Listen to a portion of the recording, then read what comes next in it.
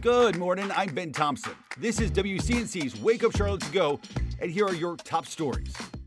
In just over 4 hours, the man accused of killing 2 people while driving drunk is expected in court. Christopher Mullis is charged with felony DUI in connection to a crash earlier this month in York County. Highway Patrol says a pickup truck veered off the road hitting a lawnmower. 13-year-old Jesse Persher and 32-year-old Christopher Kernigan died in that crash. This morning, police searching for the person who shot and killed a man in North Charlotte. CMPD called to Arthur Davis Road around noon yesterday for a car crash. They found a man shot inside that car. He died at the scene. Officers are trying to get surveillance footage from the area in hopes of identifying a suspect. CMPD says this is the 5th deadly shooting in just 9 days.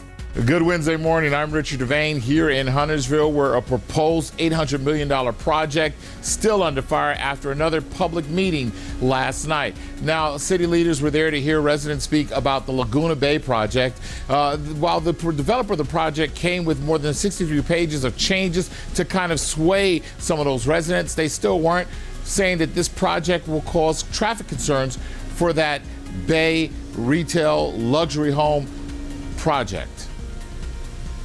This morning, a new measure to stop repeat violent offenders from getting out on bond is now law in South Carolina. Governor McMaster's office says he signed the bill yesterday, calling it a long overdue step in the right direction. McMaster now pushing state law enforcement to close the revolving door of repeat offenders. A federal judge has not made a decision on New Indy's request to have one of the many lawsuits against the paper mill dismissed. Several York and Lancaster County residents filed the suit, alleging New Indy failed to apply for certain permits and turned off pollution controls.